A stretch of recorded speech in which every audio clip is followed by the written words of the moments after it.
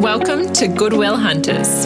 Here we'll explore the ultimate question: how to use profits for purpose.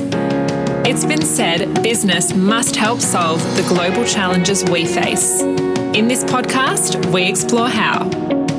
How can the private and not-for-profits work better together?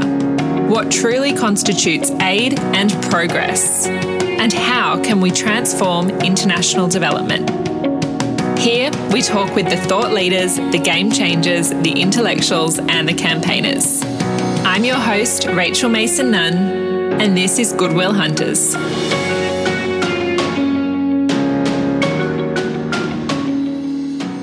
Hello and welcome to episode 11 of Goodwill Hunters. Today on the show we have Maddie Vaughan. Maddie is the Senior Programs Manager at Adara Group, working across the areas of maternal, newborn and child health, as well as remote community development and monitoring and evaluation. Prior to working for Adara, Maddie worked in health and higher education policy events, interned for the Department of Foreign Affairs and Trade in Rome, and volunteered for a community development organisation in Lima, Peru. Maddie has a Bachelor of Arts with a major in International Relations from the Australian National University and is currently undertaking her Masters of International Public Health with the University of New South Wales. Wow, what a bio. Thank you so much for being on the show today, Maddie. Thank you so much for having me. I'm so delighted to be here and I love what you're doing. Oh, thank you. That's wonderful. So you have a really interesting role within the Adara Group, but the Adara Group itself has a very unique operating model. Can you start by telling us about Adara Development and some of the projects that you're undertaking currently? Yeah, sure. So Adara is 20 years old this year. So 20 years ago, it was just a crazy idea dreamt up by our founder, an amazing woman called Odette Excel, and a few of her friends who believed very strongly that there was a way that we could use the power of business to generate profits and affect change for people living in poverty. So she set up an organization to do that. So Adara Development is kind of one arm of our model, and it's the not-for-profit arm that delivers service and shares knowledge around certain areas of expertise in the developing world. So over the past 20 years, our work has really concentrated on two main areas. One is maternal, newborn, child health, so helping mums and babies to survive and thrive. And the other is remote community development. So in that arm of our work, we work with some of the most remote communities in the world. 8 days hiking right now from the closest road to some of our villages. When we started, it was 20 days of hiking. Wow. So very remote. Yeah. And so we're working with these communities to ensure they have access to quality health and education services. So it's been an incredible 20-year journey, and we're really excited about where Adara is at now. Yeah, wow, it has been. And okay, so you mentioned that is one arm of the organisation. So Adara Development is funded by two corporate advisory businesses, Adara Advisors and Adara Partners. So this is where the unique operating model kind of becomes apparent. So can you tell us about what those businesses do? Yeah, sure. So Adara Advisors was the original business that Odette set up 20 years ago, and it provides services to financial services institutions, banks, insurance companies, and essentially it facilitates the introduction of clients that have common business interests and does things like mergers and acquisitions or establishes new financial or insurance structures. And it also helps with clients with fundraising in the Australian market. So for us, it means since we began, 100% of the profits that are generated by this business come across to support the work of Adara Development. So that was our first business and was ticking along really, really well for a long time. But it did rely pretty significantly on the expertise of our founder, Odette. And for Odette, she had found this incredibly rewarding life that she led, where she got to use her skills and her expertise to do something with incredible purpose and to generate quite significant profits to support people living in poverty. So in 2015, she decided to launch a second business where she wanted to give other people the opportunity to feel the way she'd felt and to have a life like the life she'd had and to use their skills and expertise to support people in need. So we launched our second business, Adara Partners, in 2015, and it's another unique structure within our unique structure. So it's made up of a panel of 16 of Australia's most distinguished and leading financial services leaders. So just to name a few, David Gonski is on the panel, Matthew Grounds, Guy Fowler, Catherine Brenner, just a handful of the amazing people that we have on our panel. And our panel members work completely pro bono for Adara, providing independent and conflict-free advice. And what they do is provide strategic advice to leading Australian companies. And again, with 100% of the profits generated coming across to support the work of Adara Development. So that business is still in its infancy, only 3 years old this year, but already has done some pretty cool things. It's been advising some of Australia's leading companies like Wesfarmers. It's advised the Australian Football Federation on their media rights, a really diverse range of mandates that they've undertaken. And these panel members have been incredibly generous with their time. They work completely for free. And have had that same feeling that Odette had, that there's huge satisfaction to be gained from using your skills on something that you're so good at and that you do every day for a bigger purpose. So it's been a great success so far, and we're really excited about the future of that business. And it's kind of modeled this idea that, two words you don't hear in a sentence very often together is pro bono and investment banking. That's a pretty unusual combination, even though things like the legal profession have had those structures in place for a long time. So it's an exciting moment for the financial services sector to see that there's a model around that allows them to use their skills and expertise to create profits for people in poverty. Yeah, and I love this because the topic that we talk about a lot on the show is how so many people want to help. I mean, I think it's human nature to want to do something to help, and yet it is often so difficult to know exactly how. But to see these people who work pro bono and such amazing names, the people you just mentioned are, as you said, leaders in the sector, to see them doing something so productive with their skills is fantastic to hear. Yeah, we feel very lucky to have their support, and when Odette launched the business, to have Corporate Australia stand behind her. These people work for UBS, Goldman Sachs, Deutsche Bank, all these incredible institutions that also stood side by side with us to kind of launch this off the ground. So very lucky. Yeah, totally. So you've explained that the purpose of the advisory businesses is to fund Adara's development. Adara Development's administrative and emergency project costs, meaning that all other donations that go directly to Adara can fund the Adara Development programs as opposed to funding any costs or overheads. Have I got that right? Can you explain that in your own words?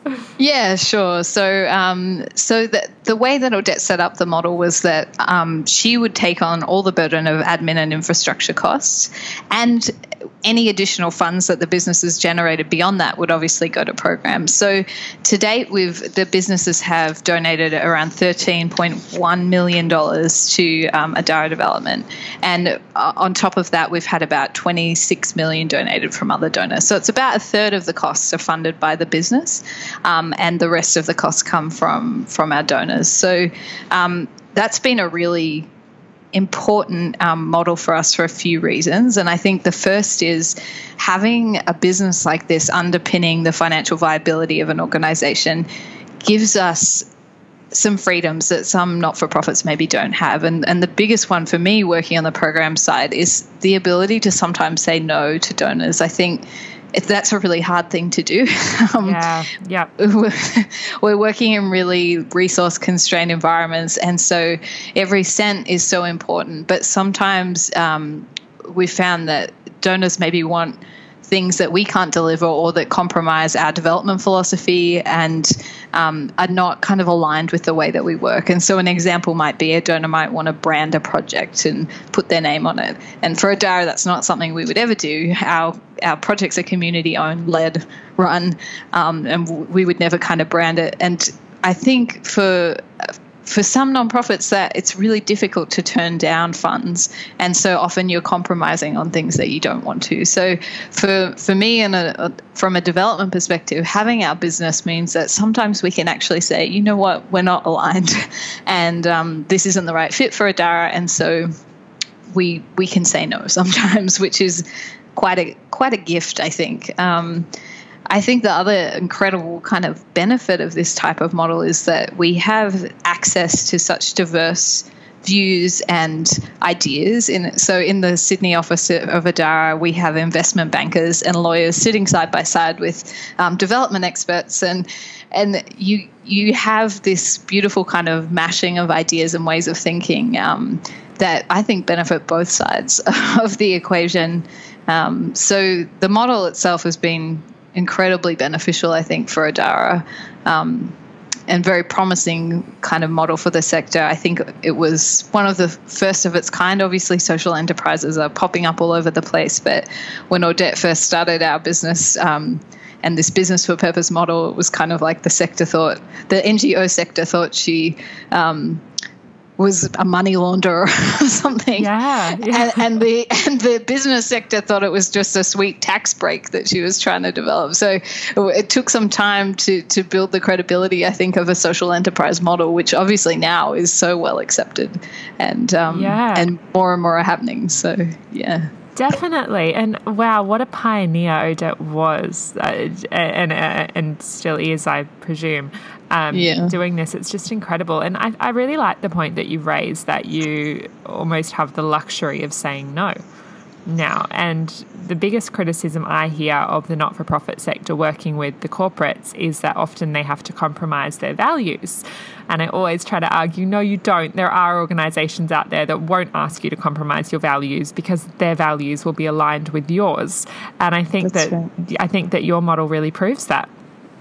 Yeah, I think you're right. And I think finding the right people and the right partnerships is really important. And I think it is, like I said, so difficult for not-for-profits to say no when they need funds and when they're trying to do, the other big push for Odette to set up this model is the other issue she saw in the sector was that we have these long-term funding needs. We're trying to affect social change, which can often take decades.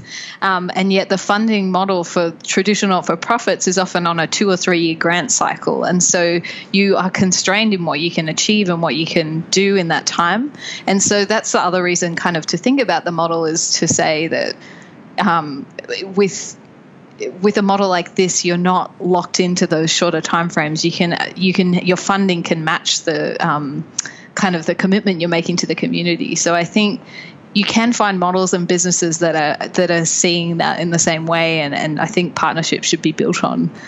Yeah, it should be mutually beneficial. Yeah, I completely agree. And I think the other reason that supporting Adara development may appeal to people is because, as you've said, when you make a donation to Adara, there's a very good chance it's not going to any administrative costs or overheads, but rather it's going directly to the project. Is that right?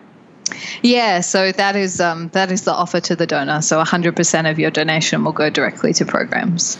Yeah, and I mean, this is such a point of contention in the sector, isn't it? I feel like every few years some report comes out and says this is how high the administrative costs are in all these not-for-profits, and that really shocks people. But having worked on the other side, I know how difficult those administrative costs are. They exist, and we need to cover them. We need to pay people's wages. We need to pay our rent. But obviously it is very appealing for a donor to know that the money that they're donating is going directly to the cause. So what's your view on that debate? How do you sort of navigate this debate between administrative costs and project costs? Yeah, I think for us at Adara, we believe so passionately in the importance of admin and infrastructure, so much so that Odette set up her businesses to fund that. Obviously she's a donor in that sense like anyone else, and obviously the programs are the sexy part of donating. Like, you want the social impact, but she is very firm in her belief that you can't run a car without an engine. And so you need to invest in admin. You need to ensure that your governance is strong, and you need to assure that you have all the things that you need in place to deliver quality service to people in need, and that you're not shortchanging the beneficiaries for the sake of saving a few dollars in admin and infrastructure. And so because of our model, I guess we've eliminated the need for us to have that debate with our donors. But we all at Adara really firmly believe that it's a conversation that the sector needs to keep having, and we talk about it quite a lot because of the model.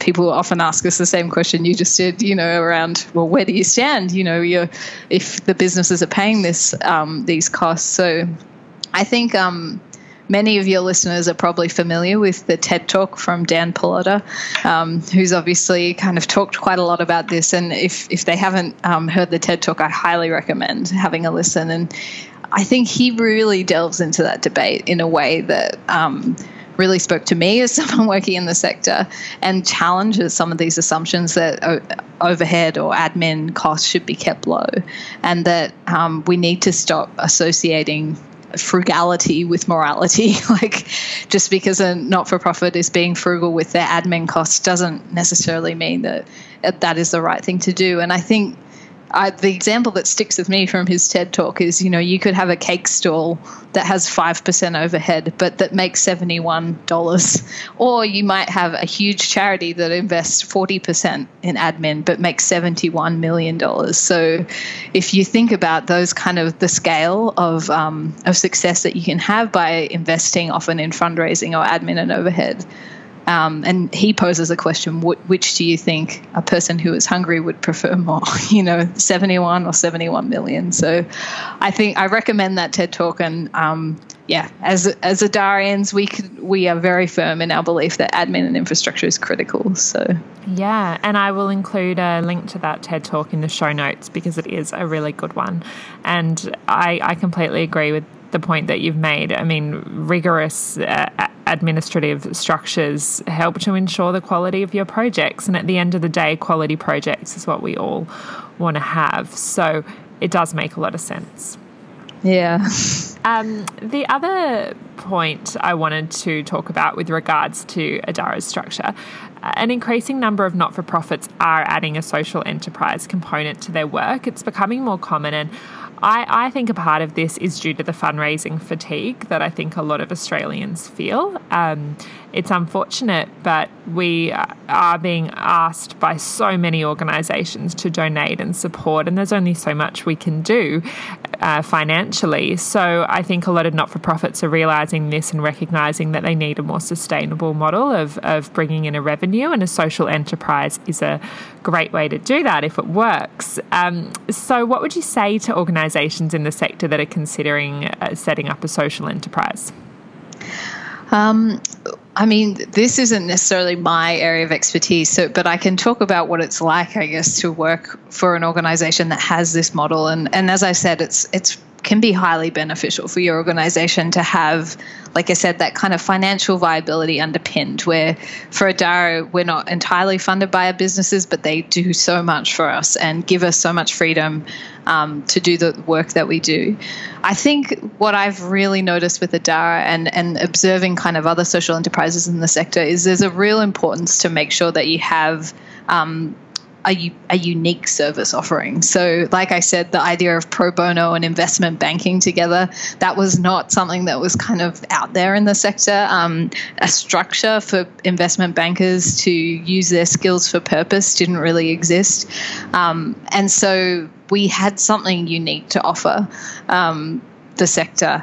And I think observing some social enterprises, and there's a lot that have been incredible, and we have so much respect for so many in the sector. I could name a handful, but I think sometimes I think that if your service offering isn't unique and you don't have something special or different to offer, is when they're likely to fail. So I think finding a niche is really important. I think the other thing is, our model worked because we had Auden as well. And so we had an incredible person who was really clear on her mission, which was to give 100% of the profits of her business away. That's a pretty unique person, I think. I think that, a lot of social enterprises, you just need to be really clear on your mission, I think, and make sure that everyone involved is aligned on the mission, and that will be a big key to success. So I would certainly encourage not-for-profits to explore this, but making sure that you have a unique service offering so that the business can thrive, and also making sure that, you have an aligned vision and that everyone's very clear on what it is really important. I'm not sure how helpful that is. Yeah, no, it's really helpful, and alignment is the key word there for me. Is ensuring that whatever social enterprise you're offering is aligned with your mission and the work that you're doing. And as you said, they can all be so different. We had Elliot Costello on the show a few weeks ago, and Elliot is the co-founder and former CEO of YGAP, Youth Generation Against Poverty, and their social enterprise, they've got a couple now, but one of them is Feast of Merit, which is a fantastic cafe in Melbourne, and that cafe manages to fund a lot of their work. So a totally different model to yours, but it aligns really well with what they do. That's right, yeah. As a social enterprise, and that's what's really important. So I guess the big question here for me then is, broadly, how can we support the private sector to work better with the not-for-profit sector? It's the million-dollar question that is the premise of this entire podcast. But what would you say to that? I think the point of alignment is critical. So finding organizations that are aligned in values, aligned in mission is critical. For Adara, we've had some incredible business partnerships outside of our own, obviously, model. We partner with Deloitte and Minter Ellison, two amazing companies in Australia who have provided us with an incredible secondment model. So they send staff to us on a year-long secondment to work in our teams. And this type of model is incredible because it is a truly mutually beneficial partnership. For Adara, we get these incredible, highly skilled people who come and fill a gap in our teams, in our legal teams, our finance teams, and our corporate advisory teams. So we have 3 secondments each year.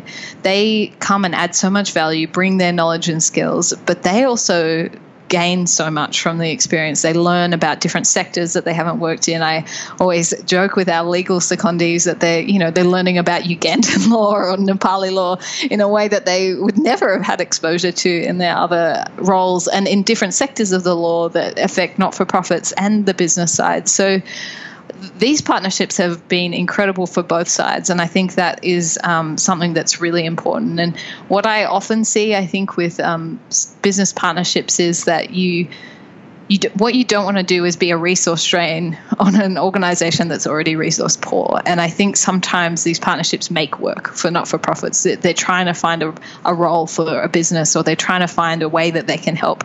And instead of adding value, it's like it's creating more work for them. So, making sure that you're doing it for the right reasons, that it's not just to tick a box on your CSR report in your annual report, and making sure that it's truly beneficial for both sides, I think, is really critical.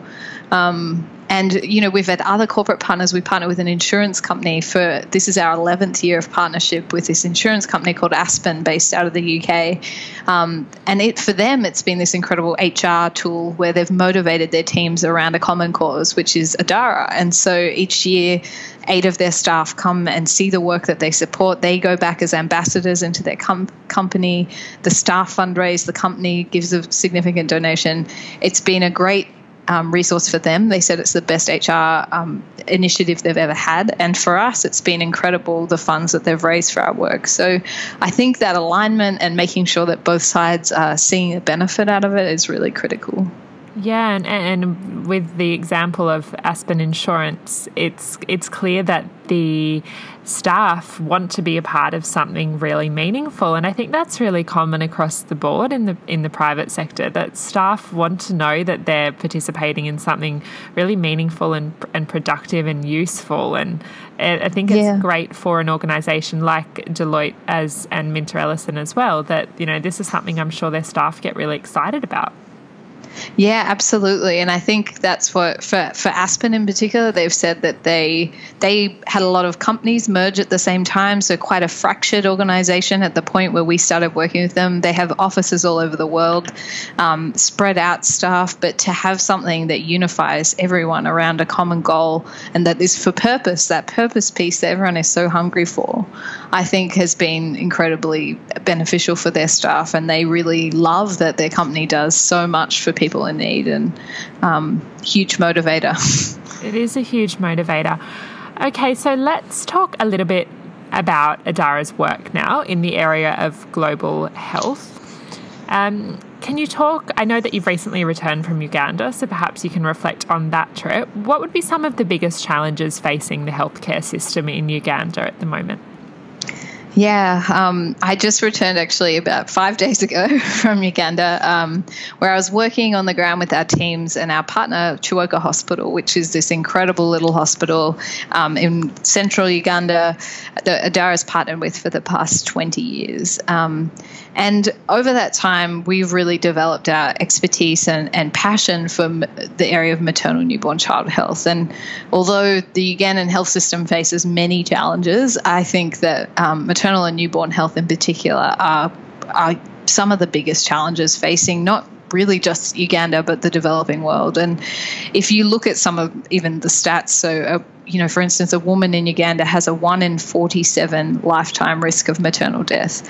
Compare that to Australia. We have a 1 in 8,700 chance of maternal death. So there is so much work that needs to be done for women. And for newborns, it's even more dire. So with the Millennium Development Goals, the world halved child deaths under 5, but we didn't really make a dent in newborn deaths. And so today we're at the point where 46% of all deaths of children under 5 happen in the first 28 days. So there is so much that we can do to work with women and newborns that's going to make a huge difference across the health sector, and give them an opportunity to contribute to their economies and to support their countries in a way that currently they cannot because of these huge mortality.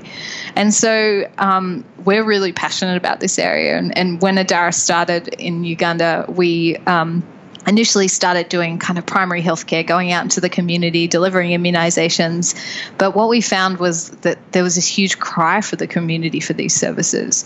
And we saw that babies were dying from things like jaundice that, you need UV lights to treat. And these nurses were standing outside holding babies up to the sun, trying to save their lives because they didn't have the equipment or supplies that they needed, or sitting them on the windowsill in the maternity unit trying to get those rays of sun. And so many things that can be done with really simple interventions. And so Adara kind of started working in this area, and quite unpopular idea at the time, decided to start a neonatal intensive care unit. So anyone who's had a baby born preterm in Australia, or whose baby is a bit sick, has probably had experience with a NICU. This is where the sickest and smallest babies go. And the idea that you would try and deliver that level of care in a country or in a setting like Uganda 20 years ago was kind of unheard of. So it was one of the first NICUs established in the developing world. And it has been one of the highlights of Adara, and one of the things I'm most proud of working for this organization. So we have 90% survival in our unit now. We see 1,200 babies a year. And survival for our tiniest little newborns, so those weighing less than 2.5 kilos, has increased from around 31% to 88% since 2005. So we are seeing these huge gains in survival and very simple interventions that can make such a big difference. And so I think for us, we think the world has a lot to learn, and we are and the world is really interested now, I think, in newborn health because we saw so little progress during the Millennium Development Goals. So So I was in Uganda working alongside our teams. We're launching a new program with our NICU and trying to follow up these babies after they're discharged and seeing how they, making sure they're not just surviving, but that they're thriving after they leave the hospital. So it was a wonderful trip, and Adara's work in Uganda is really focused in this area around maternal newborn child health. We have 3,500 women through the maternity ward every year, 1,200 babies in the NICU, immunising about 12,000 kids a year through our community outreach work. So really proud of that work. Oh, I can imagine. Those statistics are heartbreaking, and it is so encouraging to see the incredible work that Adara Development is doing. Clearly such an important issue. You mentioned that the neonatal intensive care unit was very unpopular at first. Was it unpopular because people didn't understand the depth of issues with regard to newborn health? I think so, and I think there was just a belief that you couldn't deliver a level of tertiary care in a remote setting like intensive care for newborns. It was kind of thought that couldn't be done, that if you weren't in an urban setting or you weren't you weren't working in a more developed country, that you couldn't deliver the level of care. And what we really found was not only could we do it, but that the nurses and the Ugandan staff were hungry for this knowledge. They were, like I said, holding babies up to the sun to try and save their lives. They were desperate for the equipment, the skills, and the training that they needed to save these babies. And now the unit is staffed by 40 of the most incredible nurses you'll ever meet, an all Ugandan team who just are dedicated to saving newborn lives. So I think it was really, for Adara, a lot of the work that we do is about modeling the possible. We're not a giant organization. We don't have 50 NICUs, but what we have is a world-class NICU. It's considered a center of excellence in newborn care. And so we have people visiting from all over the world to come and see the work that's happening there. And so we try and build these models of possibility so that we can show that we can save these little babies and have a big difference. That's such an important point too, that not-for-profits that are not necessarily working at a very large scale can do things to an incredibly high standard at a small scale, and in doing so teach other organisations how to do the same. I just think that's so important. Yeah, Odette always describes it as we're 100 meters deep and 100 miles deep, and 100 miles wide. So we're not reaching, we're not spread out all across the world, but we have really great depth of service, and we're really embedded in the grassroots of the communities we work in. And I think, the NICU is really testament to that. Yeah. We had Caitlin Barrett on the show a few weeks ago as well. As you know, Caitlin is the CEO of Love Mercy, and we talked about some of the challenges of working in Uganda. And one of the greatest ones is that the history of conflict in the country is not too relatively recent, and years of conflict definitely plague a country's long-term development efforts. Do you see that in Uganda being an issue? Yeah, I mean, I think for Adara, the area we work was considered the killing fields of the Civil War. So the Luwero Triangle was kind of right in the central region, was where so much death and destruction happened. And I think for Adara, our work kind of started probably 10 years after the conflict ended. But there's still, obviously, that a conflict like that has a deep impact on a community. I think what I will say is the Ugandan people are some of the most resilient, upbeat, positive, loving people I have ever encountered, and I'm constantly amazed by their resilience. And I sometimes say to people, like, it should be a country plagued by PTSD. I don't understand how these people have just really lifted themselves and their community, and are just persevering and so resilient despite all the challenges that they face and despite this awful history. So I definitely think it's had an impact, but I think I would say that they are a resilient country of amazing people. Yeah, that's a great way to describe it. Now, the other country that you're working in is Nepal. And you're doing remote community development work, as you said, very remote community development work. So can you talk about how the earthquake affected the work that you're doing and how you have assisted in the rebuilding efforts? Yeah, sure. So as I mentioned early on, Adara works in very remote places, and the most remote project we have is in a place called Humla, which is Humla's right up on the border of Tibet in the northwest corner of the country. And when we started, it was 21 days of hiking to get there. Now it's a bit shorter, about 8 days of hiking, and our work up there is led by the most incredible man called Angjuk Lama, who's a Humli man who was this incredible guy who got a Fulbright scholar, went to the US and has returned to his village in Humla to lead development there. And he runs an incredible team who are really working to change the quality of health and education services available to remote communities. And these communities are so often forgotten, even by the government of their own country, because delivering service in a setting like this is incredibly hard. But Odette started her work up there 20 years ago. She went to Nepal and said, I want to go to the place that's the hardest to work in, that has the least NGOs doing work there. And everyone said to her, well, there's this place called Humla, but you probably don't want to go there. It's really difficult. There's a lot of issues. And anyone who knows Odette will know that was like a red flag to a bull. She was like, well, that's where I'm going then. And so we've been up there ever since. And our first project up there was at a school called the Yalbang School. It's a government school that we've partnered with the government on. And it is incredible. It is now, has 300 kids and is just doing incredibly well. So just as an example, last year it was named the #1 remote school in the country. And out of 30,000 government schools in the country, it's the 5th best school. And it is in the middle of nowhere, like up in the mountains, the 5th best school in the country. So we're incredibly proud of this school and the work that we've done up there. The earthquake actually didn't affect Humla, thank goodness. The epicenter was closer to Kathmandu, the capital. But for Adara and our teams in Kathmandu, almost all of them lost their homes. It was incredibly devastating. And yet, despite that, I think they're incredibly heroic people. Our team had medical camps running within 2 days after the earthquake.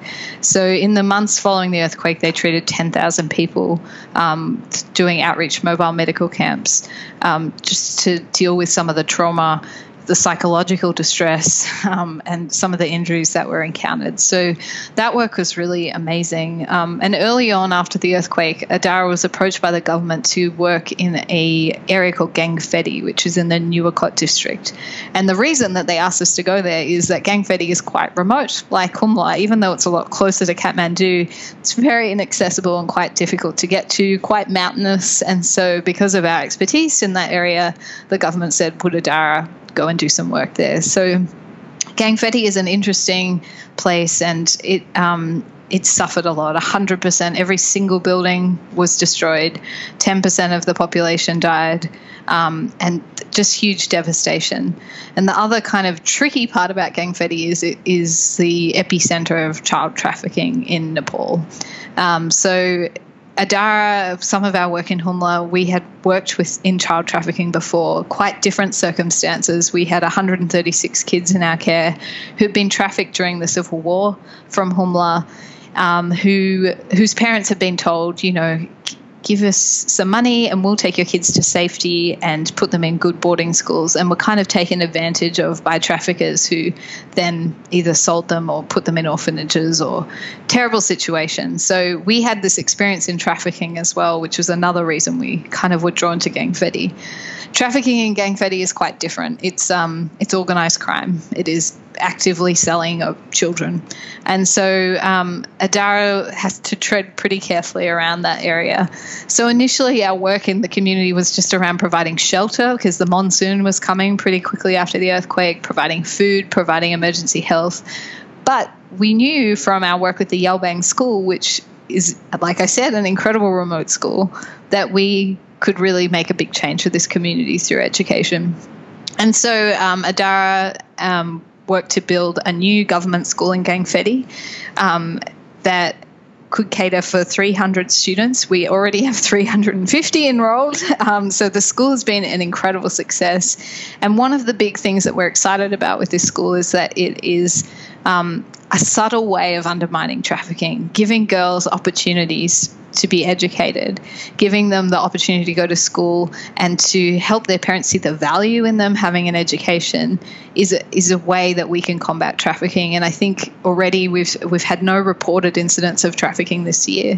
It also helps us to keep, having a really good school helps us keep registers. We can kind of see if kids are missing and things like that, which helps us keep a handle on it. So we're so excited about this school, and the kids are just so adorable. You see them lining up every morning. They all have a toothbrush and they brush their teeth first thing. And there's signs up all around the school about girls being the future. And it's a beautiful place. And really taking that expertise from Humla and trying to apply it in a different community. And what a testament to the success of your work that the government approached you and asked you to do it. That's such a beautiful story. Yeah, so that's kind of where we've worked with the earthquake. And for Humla now, our work is really around for earthquake prevention. We want to make sure everything is safe and secure for other communities in case there's ever a situation where that community is affected, like Kathmandu. Yeah, and I suppose, when you say, like in Gang Fedi, that 100% of the infrastructure was destroyed, it says a lot about how poorly it was built in the first place, and really that the next steps need to be to build earthquake-resilient infrastructure, which I know is happening in communities all over the world. Yeah, and it's a big challenge, especially for remote communities, because one of the biggest issues is getting in supplies. So for Humla, you bring them in on yaks. It's very difficult to bring in a lot of building supplies on yaks. So a lot of buildings are built using local materials that they can find. And so I think that's also that is critical. And, the school we built in Gang Fedi is earthquake resistant. Everyone in the community is getting training on how to rebuild their house in an earthquake resistant fashion. But I think the reality for many remote communities, and if you're not in an urban community, you're already much more significantly disadvantaged, but just getting the supplies you need to build an earthquake-resistant structure is actually quite a challenge. Yes, so true. Now, there's one question I want to ask you before we finish up today.